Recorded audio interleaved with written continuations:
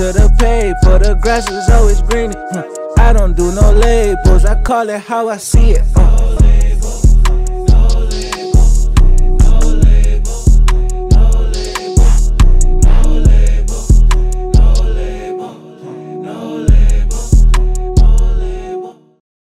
Yo, what's up, everybody? Welcome back to another episode of a No Label Convo. Here, my boy Nell. Yo. Shouts out to everybody that's been subscribing on YouTube as normal, liking on Instagram, sharing on Instagram.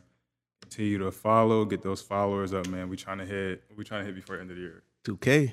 3K before the end of the year, man. Get us there. 3K. Let's go for it. Before I get to the sponsor. Word. Shout out to our sponsor. Shout out to Guap Coin. Guap Coin. Cryptocurrency for the culture. You know what I'm saying? Tap in, get some financial literacy, understand what's going on in this financial space, man. It's a lot moving, so we want to be on top of it before anything. Today, we got a guest, very well-rounded individual. He's got his hand in a little bit of everything, and if it's moving, I'm sure this man is close by. I mean, you've heard of Ball for a Cause, you know what I mean? Buffalo Festival, Queen City Classic. Yep. You know what I'm saying? He's in real estate, philanthropy, all that. You know what I mean? So it'd be good to pick his brain a little bit, see what he got cooking. What's good, Lindsay? What's going on? What's going on, fellas? What's going on? Appreciate you pulling up, bro. No problem. Yes, sir. How you feeling today? Feeling good, man. It's, we 2 weeks outside of the Bullfield Music and Arts Festival, so that's coming up at the end of the month. But I'm just feeling good, just the grind time right now. Guerrilla promo, guerrilla marketing. Word. Yeah, you on your press run. I know how that. That grind is different. Yeah. So it's definitely different. It's always like that 2-3 weeks outside. But it's been consistent throughout, since we dropped to save the date. So, but it's been good to just, always come out, just talk to different media outlets and so forth like that. But it was a great time. Facts. Yeah. Word. So, all right, I want to tap into kind of like about you. Like, how'd you get your start? Like, what kind of person were you like in high school? Like, yeah. So, growing up, I grew up in a unique setting. So I grew up predominantly like in a suburban setting. I went to Cheektowaga Central, but then I also grew up in a city setting. So I always said like I had like the best of both worlds. You know what I'm saying? I was able to be able to maneuver and see how the suburban lifestyle really was. And being like, at that time, when I was growing up, it was like one of like few, you know what I'm saying? Like now it's like a multitude of us out in the suburban schools, but like I was one of few, like in the neighborhood that I lived in, like I was the only like black family that within, 2 miles, you know what I'm saying? Right. And so, you had that dynamic. So like growing up, I was able to hear like a lot of different styles of music, like from, obviously, the hip hop, the R&B and so forth like that, but also tap into, rock and roll and country and so forth like that. So, like it's a Metallica concert and Motley Crue concert going on right now at Orchard Park. I would love to be there. You know what I'm saying? Yeah. Just because I, like not only did I hear it, but like when I was playing sports, like that was what was being played in the speakers. It wasn't like I'd be low key jealous of like athletes now. Like y'all get to listen to so much stuff. You know what I'm saying? Like we ain't get to listen to that. So and you was a 3-sport athlete, right? yeah, so growing up, I just was like just straight athlete, So like from the time I was a kid up until throughout early college, just straight athlete. So I played football was like my sport, basketball, baseball, and then got into track. So, but then like just naturally, just like once again in that suburban setting, like I know how to play everything. You know what I'm saying? So like I knew how to golf, I knew how to play hockey, I knew how to skate, I knew how to play, volleyball. I know how to play like everything. Cause like at that time, like kids don't be outside no more. You know what I'm saying? So like we was outside all the time. So like when you're outside all the time and you outside in these different settings, like you playing everything. Like so I'm learning, but I'm playing at the same time. Like I don't know nothing about hockey. That just naturally just never grew up, but I'm like, I know how to roller skate, I know how to put on a goalie pad, I know how to, stop a goal, I know how to hit a certain shot. I know how to play soccer. I know how to hit a golf ball. You know what I'm saying? So like, I go out there and compete at that. You know what I'm saying? So, just in that realm where like it made me rounded and just being an athlete in sports. So, just throughout all high school, like that's pretty much what it was. So obviously, in high school, like if you're an athlete, like you pretty, everybody pretty much know who the athletes are and so forth like that. So, So that's what it really was, like, growing up, like, coming through, like, you know, elementary school, high school was just athletics, you know, just, you know, kind of just, you know, not being in the in crowd, but just, like, not purposely, you know what I'm saying? Just, it was just a Doing you. genuine and authentic thing, yeah. So one thing I noticed, like, in our community is, like, a lot of us tie our identity to, like, sports and, like, athletics and stuff like that. 'Cause I know I did it. And it's like, I remember once I graduated, I was like, damn, like, who am I without necessarily playing this sport for an institution or whoever? Like, was it hard for you to shift your gears from sports all the time once you graduated? Yeah, so like once I graduated, I dabbled in the college football for a little bit above state, and that's when I kind of like drifted off from it because originally I was supposed to go to I was looking to go to Morgan State. That was like my thing was like always like to go away for school. And Is that a HBCU? HBCU, yeah. So I was always to go away for school. Is like, and I always wanted to go to HBCU. So like I was like just talking to a lot of, you know, coaches and then just like send a lot of things out, you know, just applying that because like not only was it in athletics, like I was also good in school, academically. So like I had like a, you know, applied stuff like that to like Clark Atlanta, North Carolina A&T, Howard, Morgan State, Norfolk State. Those like the schools I like wanted to go to. And I actually went like on like a unofficial recruiting trip to Morgan State, and also I had one set up for Norfolk State. And I went to Morgan State, and it was a great time. It was a great time, and like what sold me was like so much fun. I remember like one of the football players that was part of the team was like, "Yo, like, man, you might as well not even go down there to Norfolk State. You know, like them boys' country. Like everybody from up here is like, you know, we from like Baltimore, D.C., New York City, Philly, stuff like that. Everybody from down there, from down south, like you gonna fit more in up here." And I kind of like extra soda with all the other extracurriculars that was going on. So we were just supposed to go to go to Morgan State. So then I almost gotta tell the story, but it was like I kind of gotta tell the story so it makes sense how I ended up at Buff State. Go for it. So leading up to going to Morgan State, obviously I like had some calls coming to the house. Like early on, like I had like a cousin who actually played for Morgan State, and he was like a senior. He was like a senior as I was like coming into high school. He was already playing for Morgan State as I was coming into high school. So like, he was like on top of me like when I was in like, you know, middle school, early high school, like we're playing and stuff like that. He's like, and then like when he became a senior, graduated, I was coming in. He was like, "Yo, I got this cousin that's up top," and there was a couple more guys from up here that actually was getting looked at from Morgan. So leading up to that, you know, we get in the calls, you know, be on the phone with somebody, be on the phone with a coach, and the next thing you know, it'd be like, "Hey, coach, how you doing?" He's like, "Hold on 1 second," and then be, you know, cheerleader, you know, the head cheerleader on the phone, like, "Hey, how you doing? We can't wait to meet you." Blah, blah, blah, blah, blah. So, So what sport is this for? this for football. Football. Yeah. So I go down there. So it was like a Friday. So they had me come down on the weekend. It was like Myers was like a late recruit because it was like a couple of guys that did it. So we get down there and we pull right up on campus, right at the bridge. If anybody went to Morgan State, you know what the bridge is, right? So we pull right up to the bridge. And I'm with my parents. I'm with two of my sisters, and just everybody outside on the bridge. Everybody. Like I don't know if anybody like remember like Bengal Paws at Buff State. It was like that times like 10. It was like Bengal Paws but being outside, right? So to my parents or my dad, it's looking like ain't nobody in school. Right? Ain't nobody in school. But I'm looking like, yo, boy. And I know like they watching, see how I'm looking like, you know, at that time, like, you know, this was before the BBL and stuff like that, man. You seeing it, right? So I'm like, golly.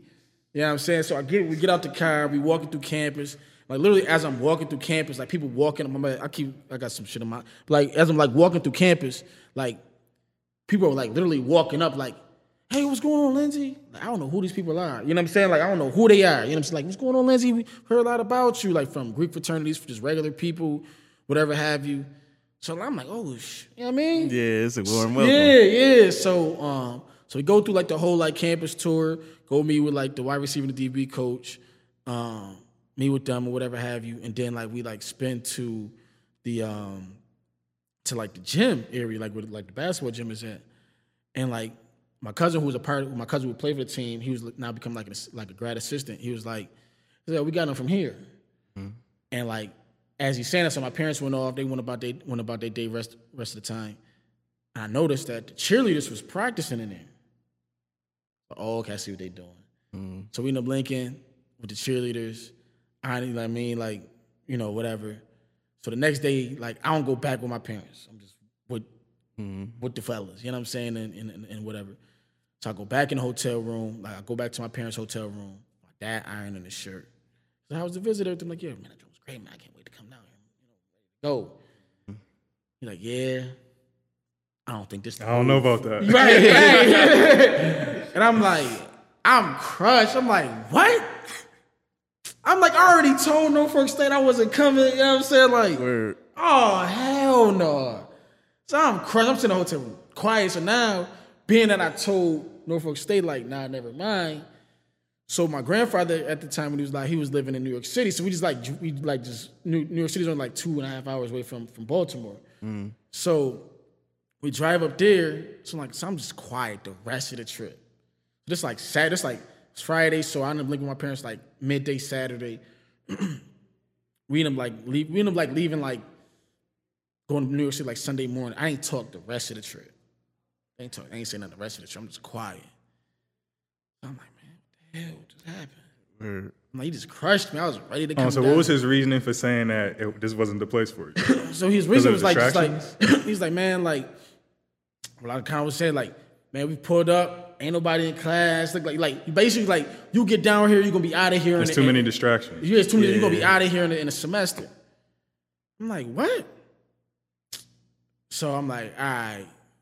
So the crazy part is I'm gonna spin back to that. So all right, well, let me go holler at Buff State, and see what's up with that. I'm gonna do Buff State for like a semester, a year, prove them I can do this thing. But I told my parents, I'm like, yo, like, if I do Buff State, if I stay home, right, I'm not staying at home. I'm staying on campus. I want the real live college experience. Naturally. So I'm showing them that I can do this, right? So we work all that out, and I end up going to Buff State. So like fast forward, like one of the guys that played with me in high school, before Eddie Green, he ended up going to Morgan State. Like he was one of the other guys that was recruiting us. Like two of the dudes from two of the guys from Cleve Hill that got recruited to go to Morgan State as well too. One of the guys ended up coming to Buff State as well with me, and we were supposed to be like roommates. Long story short, Eddie Green dropped out in the first semester. You know what I'm saying? And then I think the other dude from Cleve, I think he ended up finishing out. I don't know if he did all four, but it was like my boy like ended up like dropping out, you know what I'm saying, in the first semester. So like, I'm like, all right. So that's how like, so like, kind of get back to like what kind of like the transition. So like when I went to Buff State, it was like at the time like Buff State wasn't doing nothing, like wasn't winning nothing. Mm-hmm. Like our locker room was a cage. You know what I'm saying? Like it's legit, like it's a cage. It's probably no bigger than this studio right here. Like legit, like a cage. It was outside the locker room. Like we was inside of a cage. Like we didn't condition. Like it wasn't like no real push. I'm like, yo, like where I'm coming from, you know what I'm saying? Like my high school facility was better than this. And then like, I'm just like, I ain't feeling this. You know what I'm saying? So I was like active on campus. Like I was active in, with the student organization. I was just like active, like, being like one of the, like going above state at that time was like, you have so much of a New York City population and out of city population on campus that like, oh, like, and they try to like downplay like Buffalo. So like you had this dude from the town who was like, yo, like this motherfucker cool as hell. Can I cuss on this? Yeah. Okay. This, I used to cut like he cool as hell. So like I just got educated in the on campus at Buff State right out the gate. So being with that and then with football, just is like this ain't really hitting. Gotcha. That's kind of what happened. What position did you play? At college, DB. And throughout like playing, like man, I played a little bit of everything. Like my varsity years was slot and DB. Also like special teams and stuff like that. Then like growing up, man, running back, DB, free safety, quarterback, stuff like that. Got you. Word. Yeah. So, and now that you are like a football coach, like how long have you been in that? And like, Yeah. That's something you always wanted to do. Yeah, so like right after I got done like just basically just like playing per se, I got into coaching pretty early. Like I got into coaching in 2010. And I got into coaching like just my love for the game. You know what I'm saying? And I actually started my own, like I just didn't even go to the coaching. I started like my own like little league football organization. It was called the New York Warriors. So I just like went head first, crazy shit. Went head first. Like 22 years old, started my own youth football organization, Pop Warner football organization. I had about like 125, 150 kids out there in Amherst, you know, at Windermere Elementary School, and just got right into coaching right out the gate, you know, just, you know, right to it. And then did Little League football for 3 years, and then I got into high school football at Burgard High School.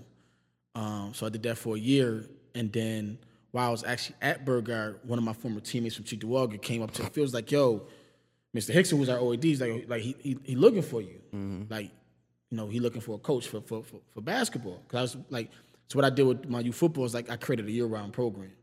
So I went from football to basketball, and then we had like off-season stuff like with track and like swimming and stuff like that for the kids. Because like the philosophy behind it was called Sports Academy, was that it's like growing up, like when we went from football to basketball to track or baseball, whatever it was, like we didn't see our coach until like the next year, right? So the philosophy behind our Sports Academy was like, yes, it's own entity, but it's still a part of like my little football teams that like we keep our kids together and we doing all these different activities, exposing them to different things throughout the year. Keep them involved year round, so they can't get into the other shit.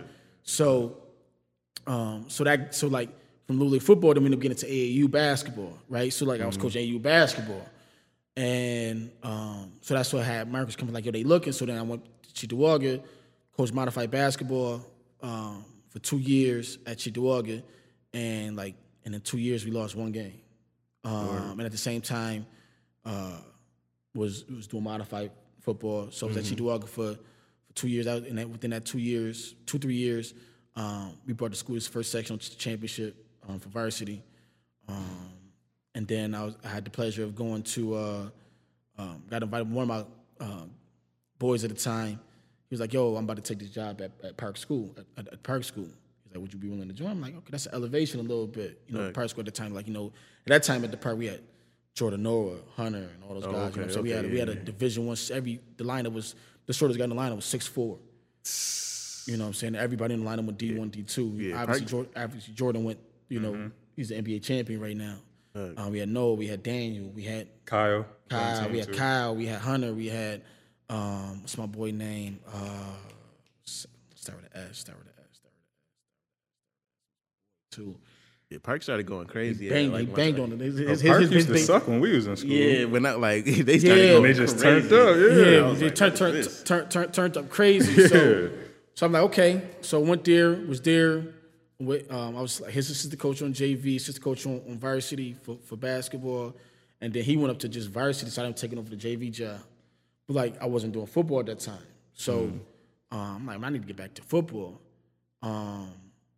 So Joe Licata, who is he was a football legend in himself from Western New York, we ended up connecting. Okay. And I've been in the last 3 years I was with him, coaching on the defensive side at Time, and we got a championship there. He coaching there now? Is he still there? Nah, so this is how I get a JFK job. So from JFK job, Joe ended up taking a job at UB as a coach. At UB, he was the quarterback's coach, offensive analyst. So he taking that job. So like basically like not the band was breaking up, but the band was like breaking up a little bit. Yeah. So like at that time, like so now at this run, I'm coaching for like 7 years straight, going from like football to basketball. I'm coaching football and then going right to JV basketball head coach at Wilson. I'm like, man, I need a little bit of a break, a little bit, right? But then a call came, was like, yo, JFK called and they coach. They asked about you. Shut them like. Yeah, let's do it. And it was literally 3 weeks before the season. Wow. Like 3 weeks before the season started. Right out the mud with it. So yeah, that's how I get in. So now I'm the heck. This will be my second year starting next week, Saturday. Word, that's fire. Yeah, man. That definitely takes a lot to definitely like balance those things and just like shit, doing it that quick. Like you gotta really be in that mindset. You gotta be ready because you mentoring all these kids. Like they looking to you. For that leadership. So it was a unique situation. Cause so like I'm a big person like writing things down. So like with the JFK, like I put it like this: is that any opportunity I take, I like to build it up from the ground up. So like I never want to hop in nothing where it's already like up there, you know. So I like to take it from the ground up and building it and re-envision it, rebrand it, remarketing it. So like as you said, like before we got on, was like I never heard of JFK. That's great. I like that. You know what I'm saying? Because but me growing up in Cheektowaga, going to Cheektowaga Central, it's like that was like one of our rivals, and they was like these like that Cody Elliott. They had a couple other boys that was like all right, and them boys was tough. But then like kind of like after like those guys graduated, it kind of like teetered off a little bit, and like the focus wasn't on athletics, where the focus on the athletics from like now in the reverse with Cheektowaga was like that 2000 to 2006 class was like we was like the first generation of like the athletics at Cheektowaga Central, right? Okay. Like we was just like we was like, okay, we breaking in the door for, at that time, like we never been, like the school never been to the section, never been to the Ralph, you know what I'm saying? Like we having winning seasons, like from like modified to undefeated seasons at JV to, making it to the section, but not making it to the Ralph. So like we breaking that door right then and there. So now Cheektowaga seen it. So now after we leave, now they going to the sectionals. They almost make like when I coached at Cheektowaga, like we made it to the Final Four. Now they got the brand new turf. They got 7 different jerseys. You know what I'm saying? Like, and then even like the same thing with Cleve Hill. Same way. Like they had a run where they had great athletics with football and so forth like that. So, and the same thing with Maryville, whereas like JFK went on the other side. You know what I'm saying? Like kind of teetered downward. The Pew, all the other Cheektowaga schools went up. So, so they started the program, but the investment wasn't there. Gotcha. But when I was, first started coaching, I was like, I knew where I wanted to get to. And I wrote down like these certain schools call or these opportunities come up, I'm taking them. Mm-hmm. You know what I'm saying? And crazy enough, JFK was on that list. Nice. What were the other schools on that list? So I wrote this down probably like 10 years ago. JFK was on that list. Hutch Tech was on that list. Engineers. They needed that. They needed that. JFK was on that list. Hutch Tech was on that list. I would have did McKinley. Trying to think who else was on. I'm trying to think off the top who else was on that list. Maryville was on the list because that was bad blood. I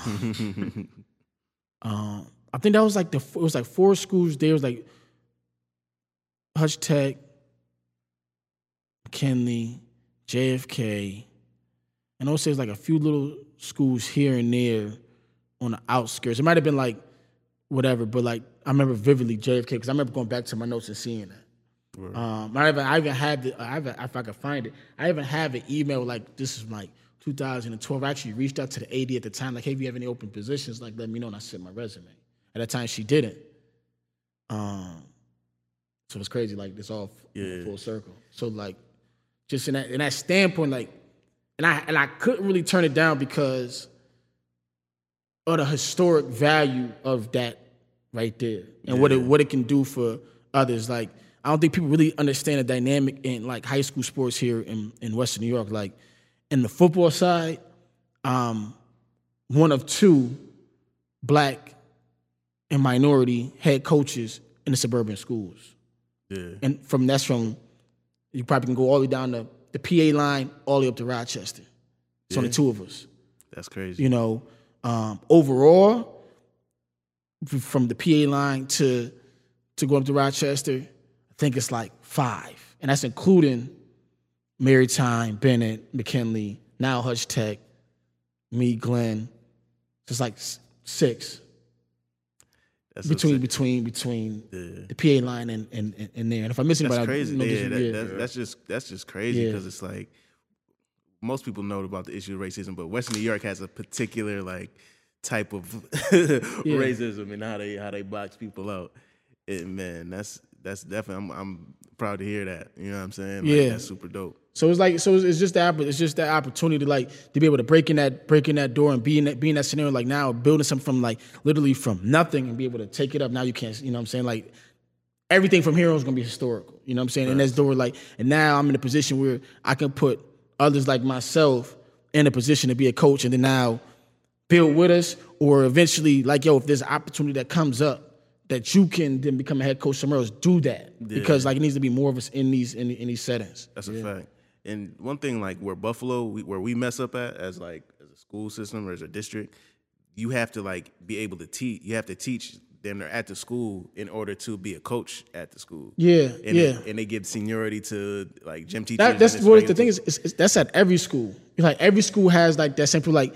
But the suburban and the private schools have a little bit more flexibility with how they go about in doing it, right? So every school has to, every school district does that same thing. Like they put it out to their teachers as part of their teacher contracts. They put it out there so the teachers have first dibs at it, right? But they have a little bit of flexibility of how they go about. Like with BPS, is like if a teacher said they want to do it and that teacher don't know nothing about nothing, he could take the job because he's the teacher.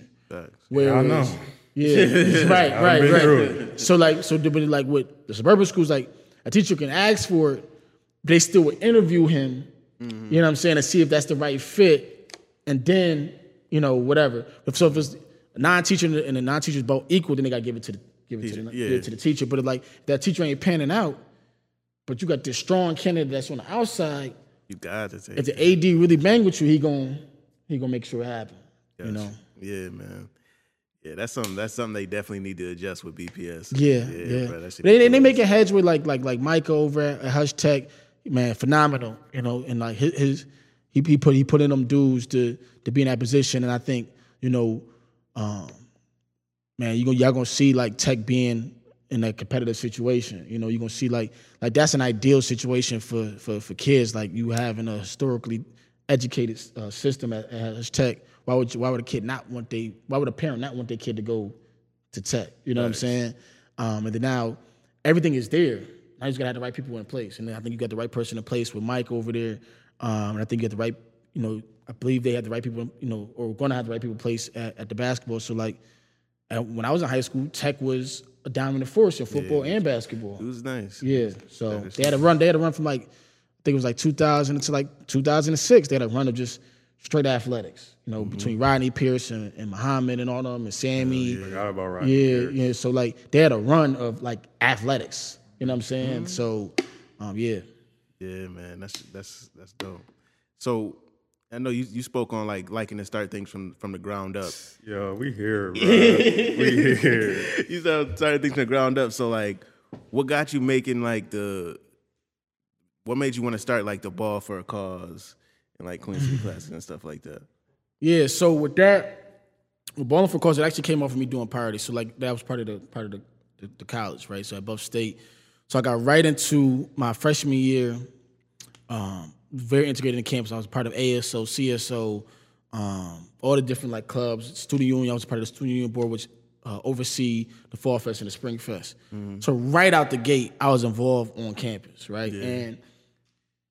And you have to be like, if you want to be involved in like anything as far as like college-wise, you got to be involved in the organizations on campus. You got to be involved in organizations. That's one thing I wish I knew going into it. Like I didn't. Yeah. The one reason why I finished college was because of student orgs. Like that's the only thing that really kept me on. Like, oh, I'm learning. You got to be involved. You got to be involved in it. You got to be involved in the student. If you're not involved in student organizations, you're not having a real college experience. You know what I'm saying? Like, so at that time, like, how old are y'all?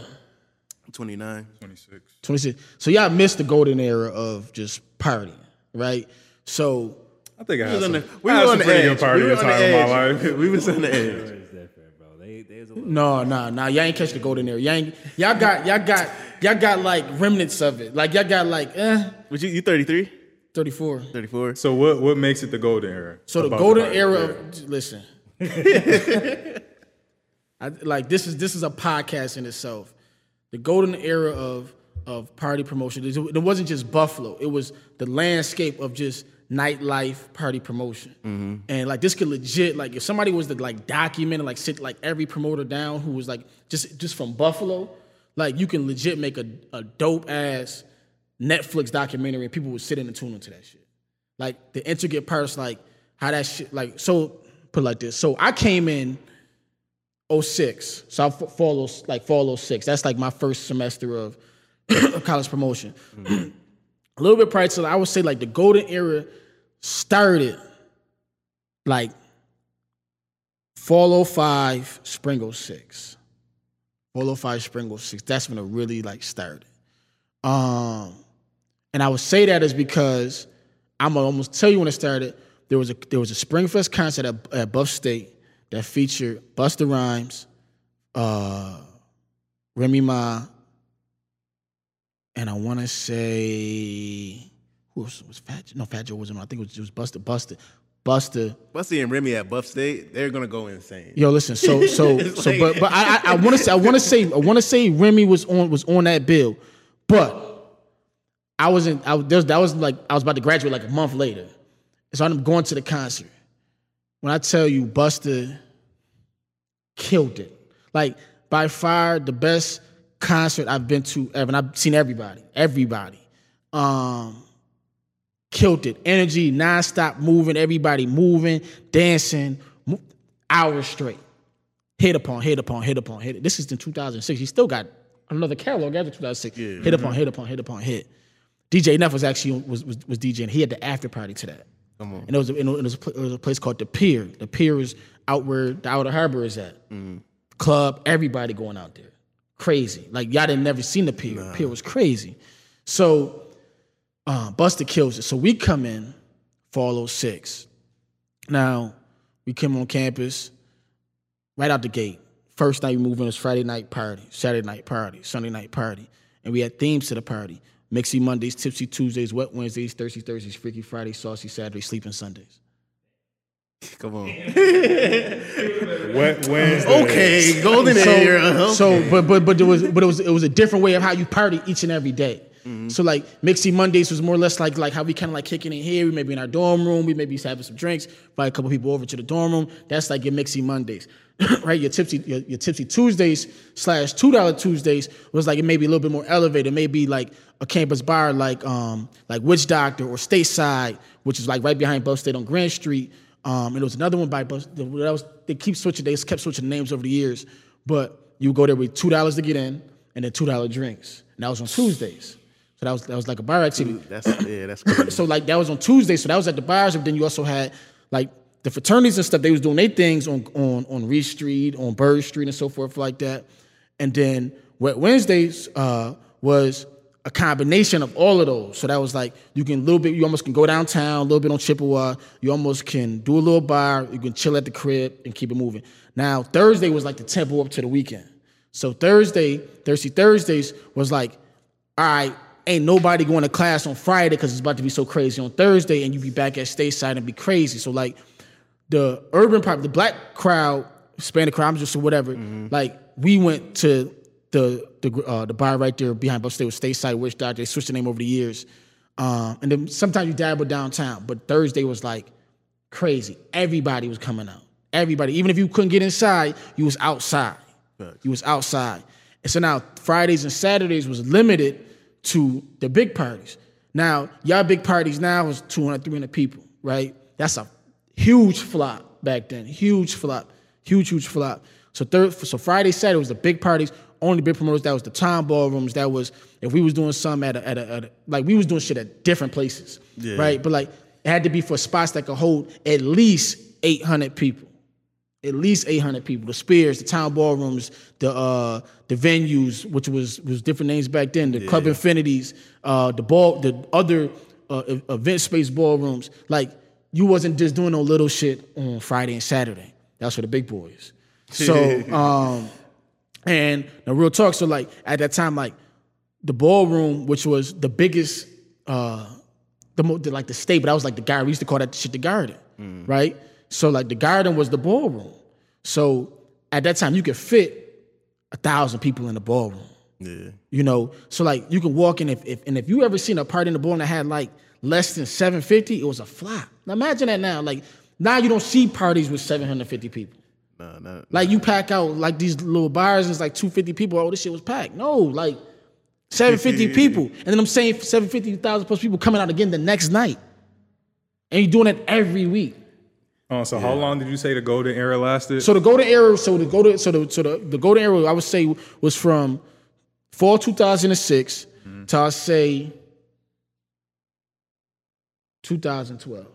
2000 was like a good, like it kind of fizzled it somewhat into 2013, like spring 2013. You still had a glimpse of that, but like the people who was a part of like that 2006 to 2012, they was getting a little older. We was getting to like our mid 20s and stuff like that. So like we was partying other places. It wasn't really like the college. Do you think it was a gradual fall off, or was it like an abrupt stop to like how the party? It was an abrupt stop. It was an abrupt stop because you had venues like decreasing their. You had, as a number fact, you had the venues decreasing like their capacities, what they were allowing, right? Venues kind of like closing a little bit, but then also the age of social media.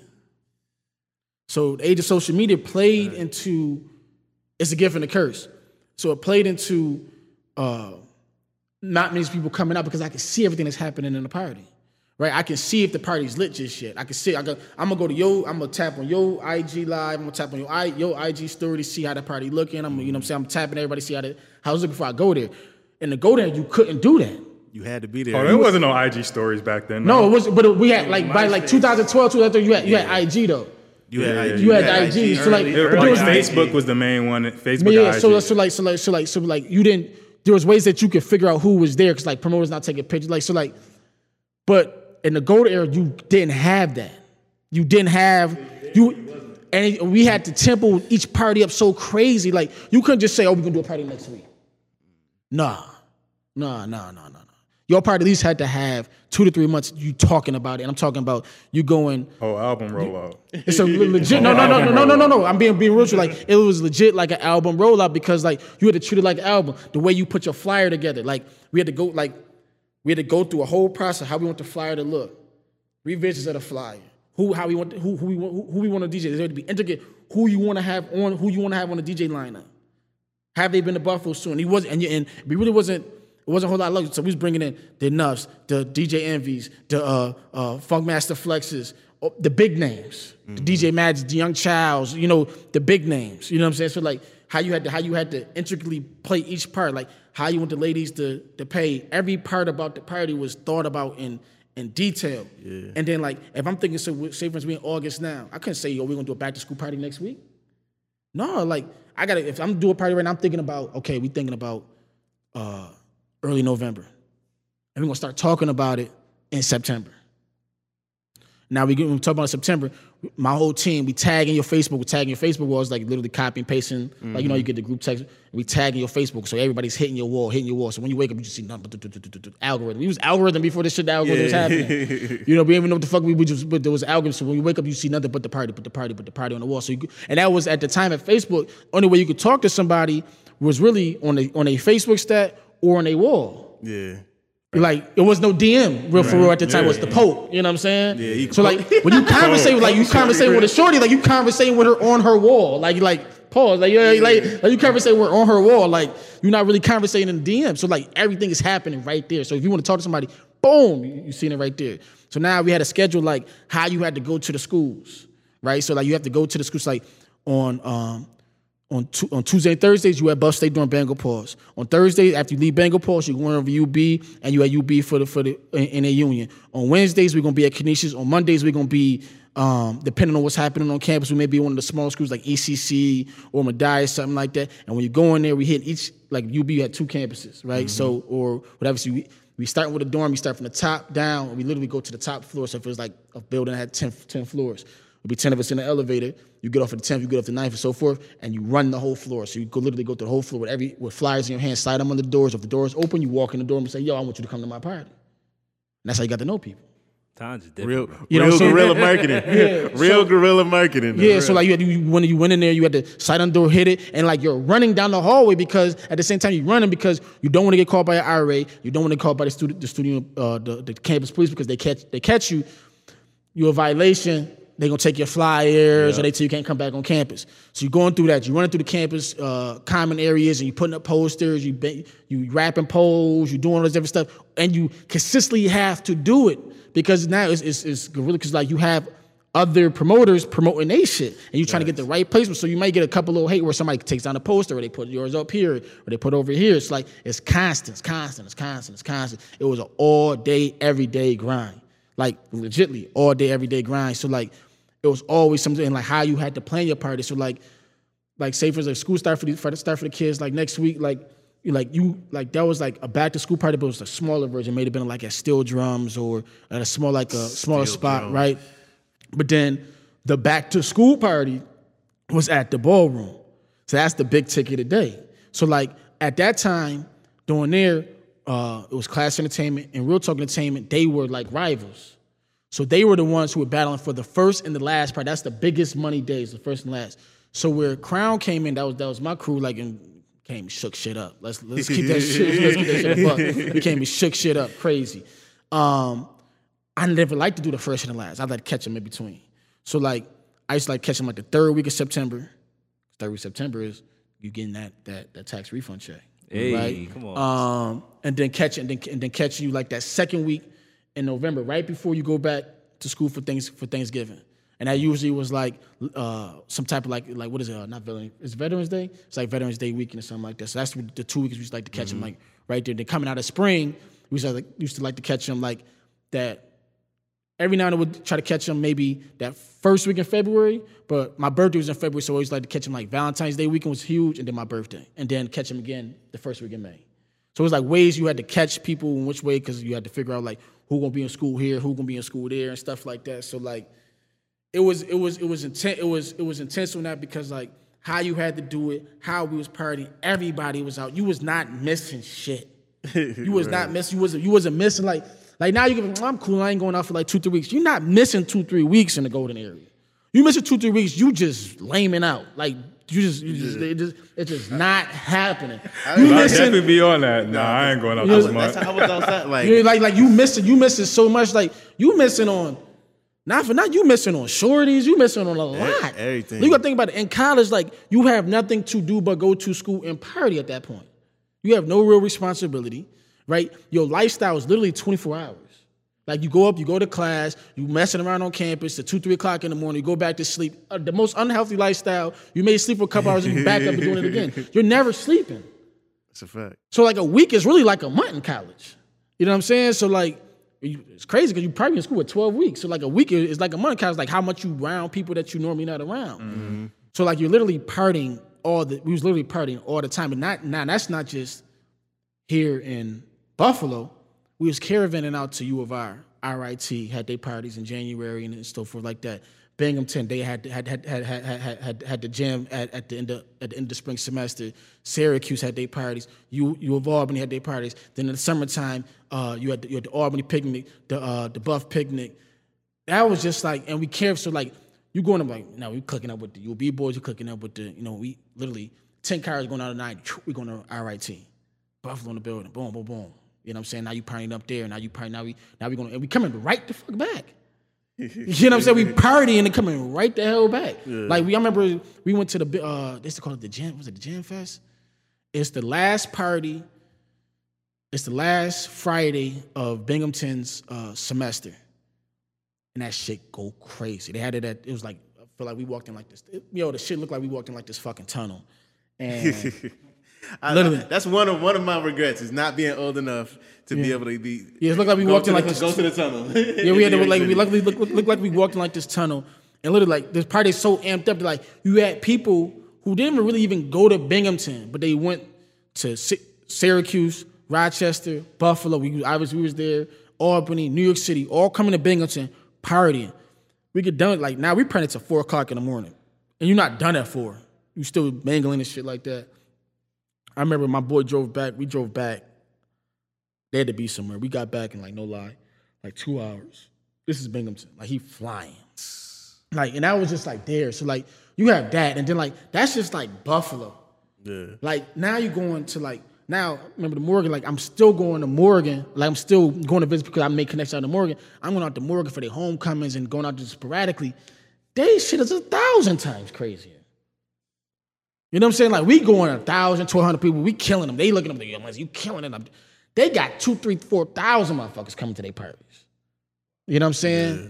Like, crazy. Like, so they killing it down there. You got people in Philly. You got people in the city. Like, every city that had a college demographic was just insane.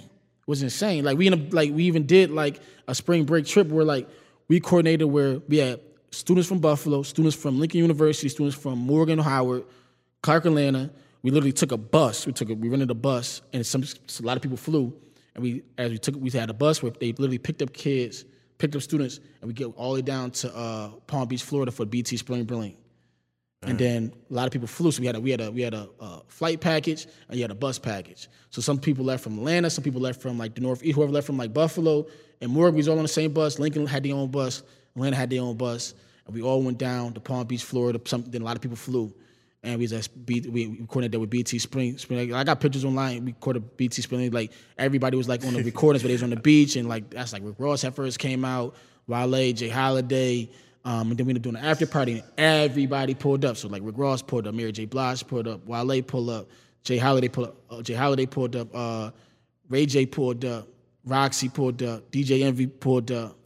That's crazy.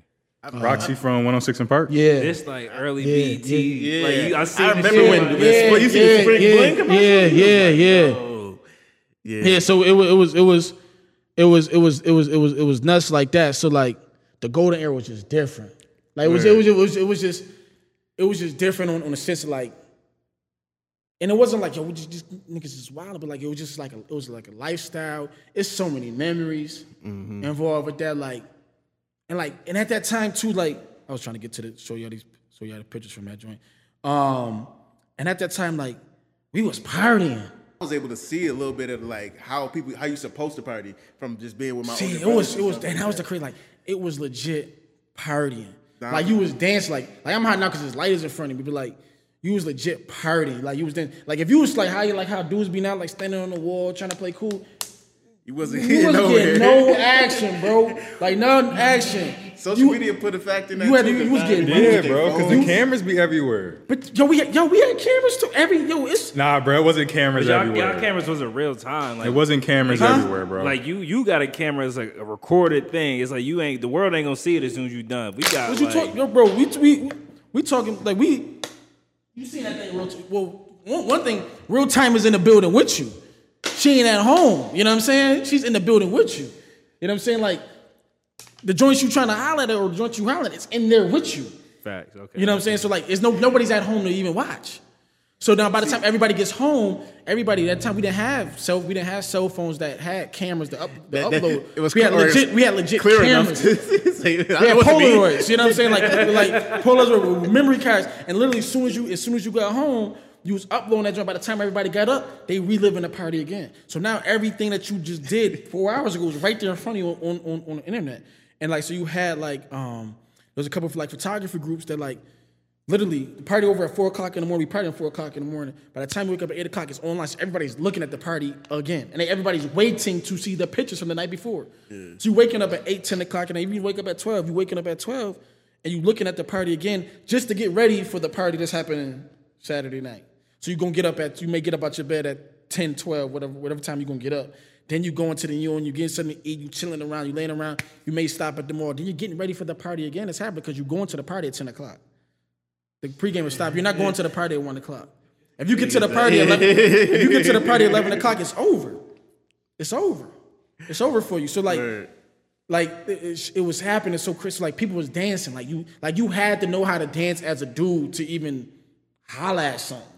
Like, you had to get a dub. Like, now you get a dub at a spot, people just staring at you like... Bro, facts. You know what I'm saying? You get a dub, you feel awkward as hell in this spot. Like, you ever want to dance with shorty, like, yo, chill, you doing too much. Like, bro, that shit is crazy. like back then, like, you trying to, like, man, I'm about to go over there because ain't nobody over, you know what I'm saying, to get my shit on. You know what I'm saying? So, like, that's how, like, you... on the wall. We was right in the middle to where, like, we were dancing and all that stuff, and then, like, somewhere in college, that shit just switched to where like it's 4 people dancing. Snapchat that's became popping. Everybody, you would go to a party, all the lights is off.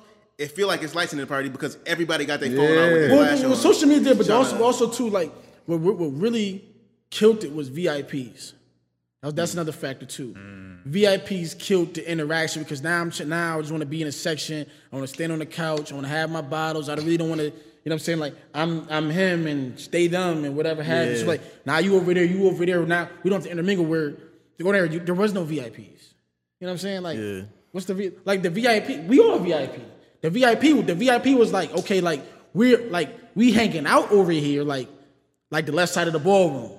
See, that's a golden era thing. Like if you ask somebody what the ballroom is, you gonna know what type of time everybody was on. Like if you talk about the pit, you know what time the pit is. If you talk about certain spots, if you say like, yo, Mo, you remember Mo, everybody gonna know what time it was at Mo. You know what I'm saying? Like North Side, everybody gonna know what time it was at North Side. So like there's certain things like you just say a certain word and everybody gonna know what you're talking about. You know, so like it was that's going now too, because with social media, bro, everybody got different interpretations of something. It's everybody just coming from like nobody's all on the same page. Yeah, like and everybody like want to go to the hot spot. Like so like now it's like we kind of like caught on to like I don't know that phrase, like we caught on to like a different way of like how to like party. Like you may start at a spot, then we bar hopping. You know what I'm saying? Like where versus like back then, like back then it was like, all right, I'm going to the party that was been in my face. You know what I'm saying, for the last 2 months. So I'm going to like so right now, I'm going to venue, right? If that was a spot back then, I'm going to venue because everybody's talking about this. I'm not gonna go to this bar to go to this bar to go to this bar to go to this bar and then get to venue. Right? And I'm bouncing around 5 different times. I'm gonna go to venue, I'm gonna leave out the venue halfway through the party to go to another spot. You know what I'm saying? Like everybody, so like you kind of got this. So like it's a lot of different things, like, but to go there that 06 to 12 was insane. I believe it. Yeah. What just from all of that, just we all experience with party promotions, it's like, and just with the student organizations being able to start setting stuff up. I see how you was able to get into like create the Buffalo Festival, the Buffalo joint. So when did that idea come about, and like how did that joint start? So Buffalo, that actually started well after I got out of the party promotion thing. So I stopped like doing party promotions like 2013. I stopped like really like doing party promotions. Like I was like doing more of like, after that point I was doing more like curation of events, like things that I just like to do, and I'm gonna do it, you know, regardless of the number of people who show up or don't show up. It's just like an idea I want to do, right? Word. So we in year 6 now. So 9 years ago, I actually thought about the idea. I was like, I want to bring something to the town that not really done here, where you can have multiple different stages, well-known acts that can come in here and really just shine, you know what I'm saying, and create a platform for us. Like something like what you're seeing, like what's happening with the OVO Festival or with the Roots Picnic, where like, you know, if you ever heard of the Roots Picnic, like a lot of those artists are based out of like Philadelphia, right? Like, and they always want to come back and perform regardless if they on top or they not on top, or like OVO, he puts on for Canada. So like this thing, like we have so many rising artists, curators, musicians, and so forth coming from Buffalo and Western New York, that like as they continue to ascend, is that they always circle and say like, I got to be a part of this because this is for us, you know what I'm saying? So with curating that in mind, started it 6 years ago, and now we're here, and it's been a great journey. And I was able to learn a lot from the party promotion. I was able to learn a lot from Ballin' for Cause and Queen City Class. Like you'll be surprised, like when you dealing with like a fest, you're dealing with a lot of different moving parts and how to get people to move and what gets people to move and so forth. So you're learning from each and every different part of like operational side, and marketing side, and so forth.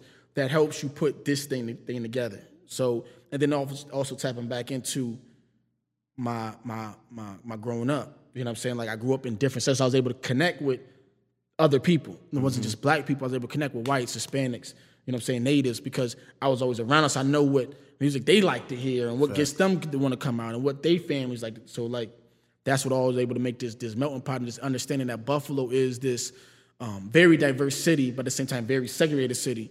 So we can build a bridge through the arts, the bridge our community. Let's do it. This is it right here. So like, just standing on the pillars of diversity is the biggest thing that we stand on. It's like, so like coming to the event, you're gonna see multitude of different ages, ethnic backgrounds, national, you know, everything just there because it's all welcoming. It's not like, hey, we just hip hop, we just R&B.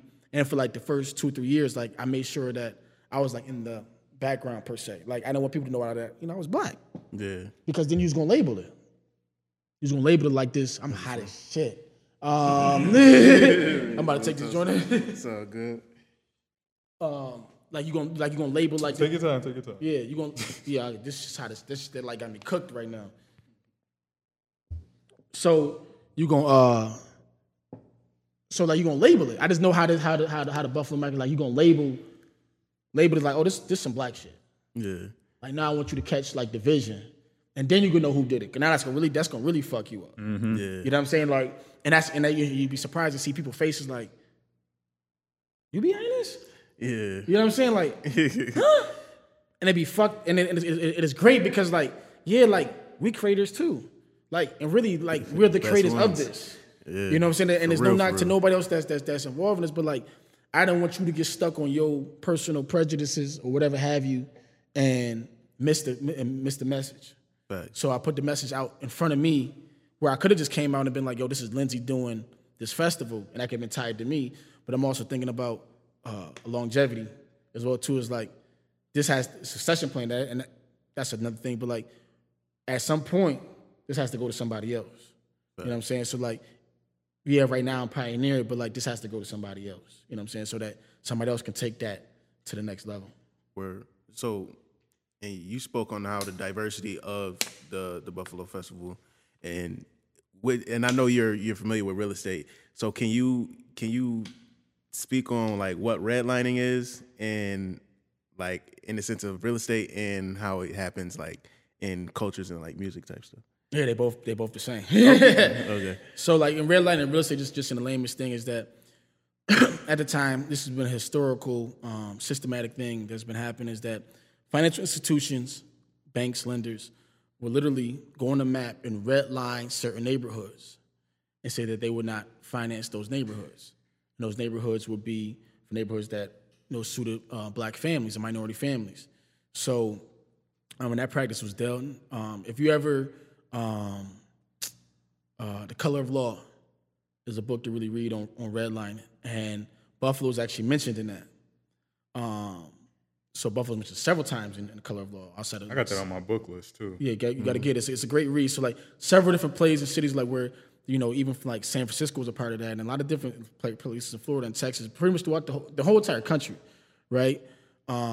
Whereas, though, like, you even had standpoints where, like, military people who were serving in wars for our country will come back home and they couldn't buy homes in certain areas, but the people they fought wars with could buy homes in certain areas. Whereas, though, like, people who were working in factories, they were redlined, they would not be able to qualify or be able to get financing to buy a home near the factory, right? So, say, for instance, we had the Tri-Man building, they would have to drive 20, 30 minutes outside of the city to get a house, but then all the other white workers can live right next to the Tri-Man, right? So, there was a lot of different ways how they played it. You even had things where, like, you did have some white people who were trying to help, black people. They would basically front for them, like front to them, like, I'm about to buy this, but then really move their black friend in. When that was found out, it's a movie on that. Oh, is it The Banker? I think it's The Bank. Is it The Banker? I think it's called The Banker. It's actually a movie on it. And the white person would get, like, sometimes they just get a, like, slap on the wrist, but sometimes they would get in more trouble. But the black person would get in deep shit. For doing that, right? So you had situations like that, or it went to another, like, volatile situation where you had, like, groups literally coming to the home and throwing firebombs in the house to try to scare them out of the house. You know what I'm saying? So you had stuff like that, right? So, like, that's a red line that just they literally went on to a map and literally drew a red line on the map and said we were not financing these areas.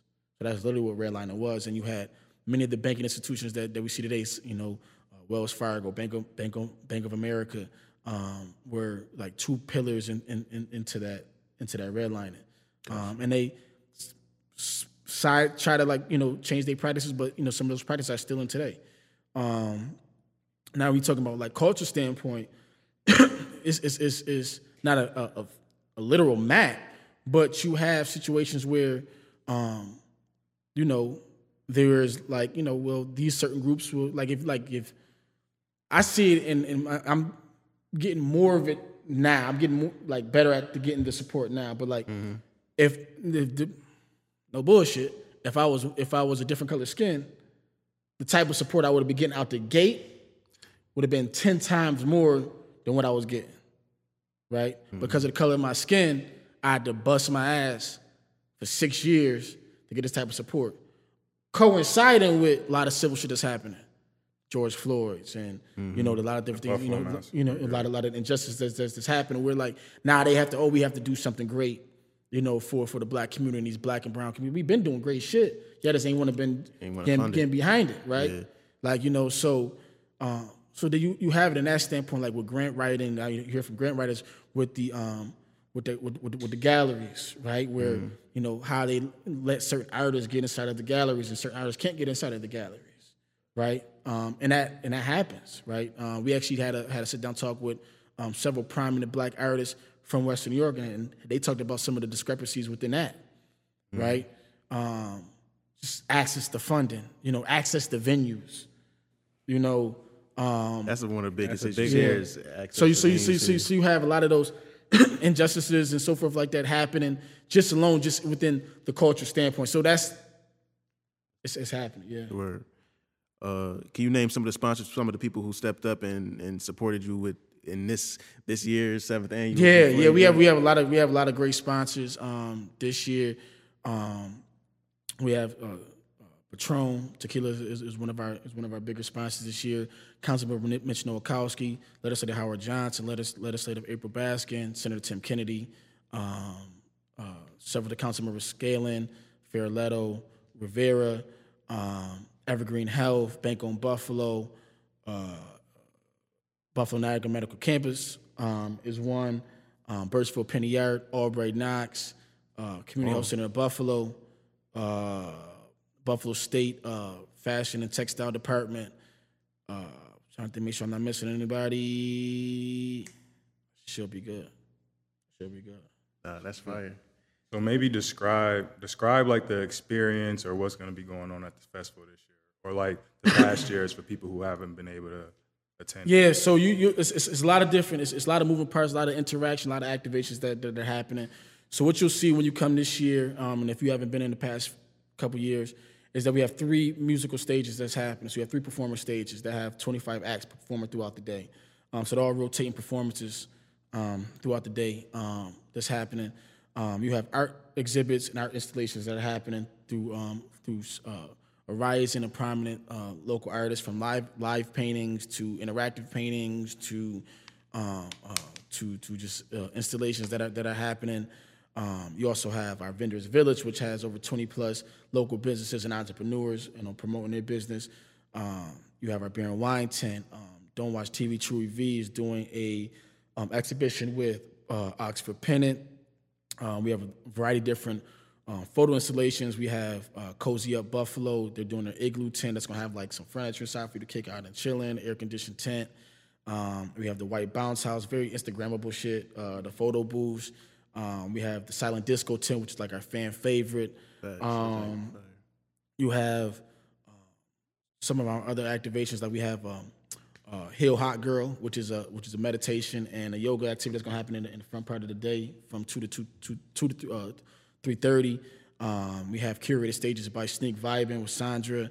Also, Tony Boy has a curated stage where they be doing like different interviews and special guest performances during the early part of the day. We like to give those to like podcasts or curated spaces that are hot during that year, and kind of just give them that space. You know what I'm saying? To kind of introduce that media row, which y'all a part of, where we have several different media outlets that as artists coming off stage or as people through the spaces there.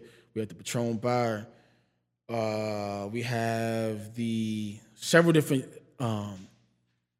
art that's happening just on the street. You just gotta come. It's a lot, man. Like it's a lot that's going on. I'm just trying to make sure I'm hitting every thing, make sure anybody missing nothing. But it's a lot of interactives. It's a great day. We at the Buffalo Central Terminal. We on a great lawn space, so you're able to bring your blankets, your lawn chairs, as long as they don't have the stenches on it. Kick it out with your family, chill, be on the hill if you want to be on the hill.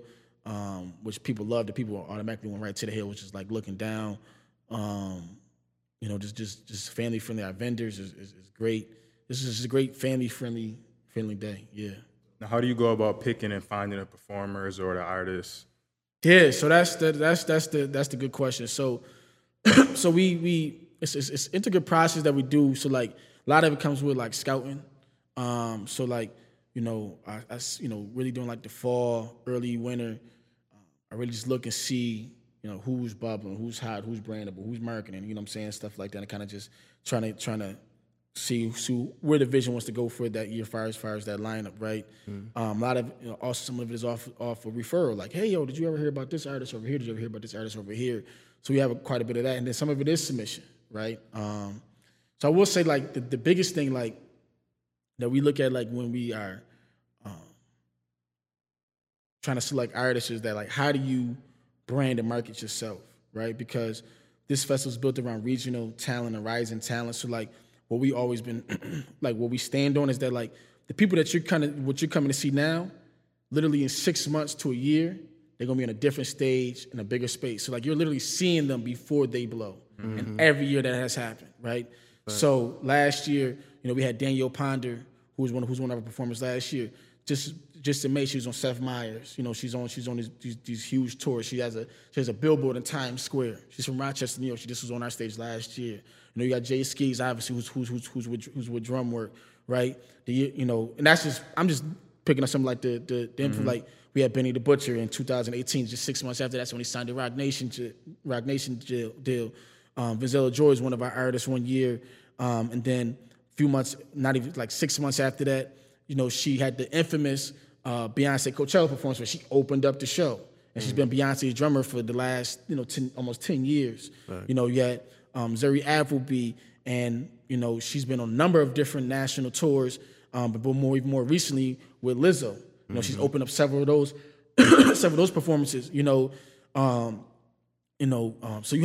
So when you see, like, I just saw this just like here, like last year in Buffalo. So like, and that's just like skimming the top. You know what I'm saying? We're not talking about the Eric Van Holtens or the Million Other Centers. We're not talking about the Billy Escos. We're not talking about the Don't Watch TV, True V, where, he's working with A$AP Rocky and Haji World. So like, just that type of like element. Like, so like, you're not coming to see a talent, so you're coming to see actual talent.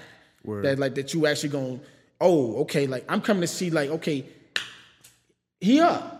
And that's the thing is like, we could do like let's bring in this big act, right? Then we take away from everything. Now it becomes the whatever concert and not Boflo, right? Yeah. I want it to be about Boflo where like you're gonna catch the next wave.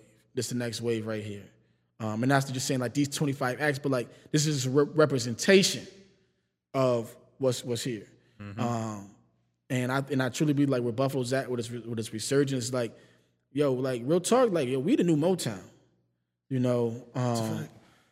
you look across the landscape of the variety and genres that we have just here regionally, right? You can touch any genre of music regionally, and you can pluck from indie, from alternative, from rock and roll, from country to jazz to hip hop to rap to gospel. You can literally pluck anybody out. Yep. And you can match them against any other body talent-wise. It's gonna go crazy.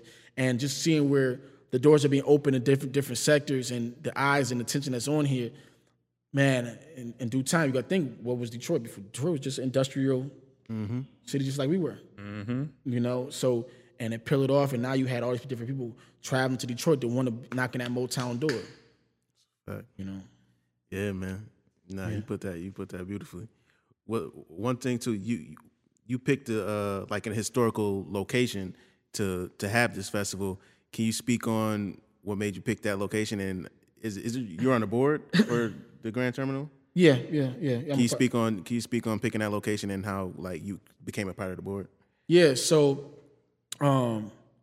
everything works in like a divine connection and all like full circle. So, for the first 4 years, we actually at Silo City. So being at Silo City is historical in itself, right? So Silo City and also at the terminal are two pillars to Buffalo's quote unquote heyday, right? When Buffalo was booming back in the early 1900s to the mid 1900s, Silo City and Central Terminal had a huge part into that, right? Those two historical places. Those two places, if you just put them by themselves, is the reason why Buffalo what it was back then. Just those two places. Sixth biggest city in the nation. Sixth biggest city in the nation, right? So just those two in itself. So with that being said, so when we was at Silo City, I was actually doing a community presentation of a culture center at UB on the east side of Buffalo, for Buffalo. And I'm doing it in front of like a room full of community stakeholders, And a gentleman by the name of Kyle Stempowski stands up and says, "Have you ever thought about bringing Boflo to the Central Terminal?" I was taken back. And the whole room was like you just felt the room was like gas. He just asked us, like, I'm like, I was like stunned, like, yeah. I'm like, yo, this is crazy. So that happened. That happened like almost 3 years ago. This is 2019. He did that. So we started having conversations in 2019 about bringing it to the Central Terminal. So we were going to do the 2019, finishing out the 2019 year at Silo City, and we were thinking about doing 2020 at a terminal, but then COVID was happening. So we at the same time still was having this great relationship with Silo City. But I thought it would also be really great to do year 5 at this new space, right? Because we were already at year 3 at that point in time. So, which all worked out because now Silo City is going through this whole redevelopment that's happening down there at Silo City, which, we had some intricate parts with that, as far as like, giving some ideas in regards to that, as far as the artist and music side of things. So going with the terminal, the biggest thing, like, so the contrast to is that you have this event that's promoting the resurgence of artists and music and culture from this area, and the backdrop is this historical staple that was at that time. So like you have these two contrasts, like this historical statement, and at the same time we're making history. Like Boflo is the first event of its kind to ever be held at the Central Terminal. From the time of his erection in 1928 to 2022, there's never been an event of its kind held at the terminal on its grounds. So that's historical in its own right. And it's crazy because like I actually was going through a box of like photos. Like, we don't do photos no more. You remember your mom used to do Polaroid photos, and now she has a whole photo album. I was going through some photos, and there was a picture just of the Central Terminal itself in the box of photos. That's crazy. Yeah, you know what I'm saying? Like, it was crazy to see that. It was just the terminal. And then now I have this picture. I think I was doing some type of media, and I'm standing in that same exact spot where that picture was taken from, the terminal behind me. Yeah, so it's kind of crazy. It's kind of crazy. Dope. Yeah. So how'd you end up sitting on the board? So that just came just building relationships with them. So I'm part of the branding and marketing committee with the board. So they took a lot into my viewpoints and my insight onto, the community, being engaged with that, also being engaged, culturally activated, and then just like, just having this new energy, this new spirit. So they really took really well into it, and that was just really how the invitation happened. You have any joints that you want? I did. Keep it like one or two. Yeah, I got you. All right, so first thing I want to touch upon, because earlier in the conversation you was talking about like how you play all the sports, right? Mm-hmm. And you mentioned golf, and it was just crazy because just earlier today I was talking to somebody about the saying, if you want to cut a deal, you need to learn how to play golf. Right. So my question to you is, have you ever been able to cut a deal by playing a game of golf with somebody? Nah, not yet. I needed to know it because I'm like, all this stuff you're doing, I'm like, this man play golf. Ain't no way. Not yet. I used to hear that. Do you think that's still true? Yeah, it's still true. It's still true. But I will say this is that you have to be able to, and the saying is like, and it is true, like the money's made the golf course. You got to think about who are at the golf courses, right? Yeah. And who has time to be at the golf courses, right? Your average 9-to-5 worker is not going to be at the golf because he got to be at the office. Yeah. The decision maker is going to be at the golf course because he can sit back and people are reporting to him. So that's why those type of people are being had. But also at the same time, everything can be done over a drink, over lunch, over coffee, whatever have you. It's just about how you, like people say the corny saying like your network is your network. That's true. It is true, right? But it's how you work it, and it's how you work. How you put. I think. Stop here. You have to be genuine and authentic whatever you do. And once you become genuine and authentic whatever you do, then those partnerships and those people that's around, it's going to just naturally pull to you. Right. Right. And then you will get invited to those spaces. You're going to get invited to the Buffalo clubs. You're going to get been invited to those spaces. You're going to get invited to the golf course. You're going to get invited to the dinners. You're going to get invited to the galas. You're going to get invited to those spaces to then nurture that relationship with them. And that's how it happens. Yeah. All right, so only two more right now. Yeah. You So good, you yeah. talked about coaching the youth, right? Earlier, I was just telling Nelson, like, I work with students in our university. They're like 18, 19, so they're a little different. They're a little Right. at their ways already. What's an important characteristic you need to have to really work with the youth? Because today, you know, they a little different from, Yeah. you know, when we was. Yeah, the biggest thing is like when you got to be patient. I knew you was gonna Yeah. Yeah, you got to be knew it. patient. You got to be patient because like these kids is different. You know what I'm saying? Like I got 3 daughters and but these kids is different. Like I was saying like earlier, like they don't be outside. Just a You know what I'm saying? So like just like they social dynamic is just off. You know what I'm saying? a Like fact. like how they maneuver in public and how they interact in public, they just off because they don't be outside. And then like you got to think about like now like they got reprogrammed again. Yep. They sat down for 2 years. Yep.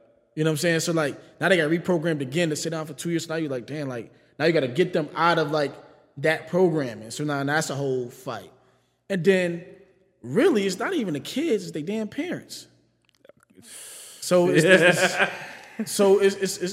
the parents like, and I jokingly say this, 'cause I love all my parents, right? That I do it.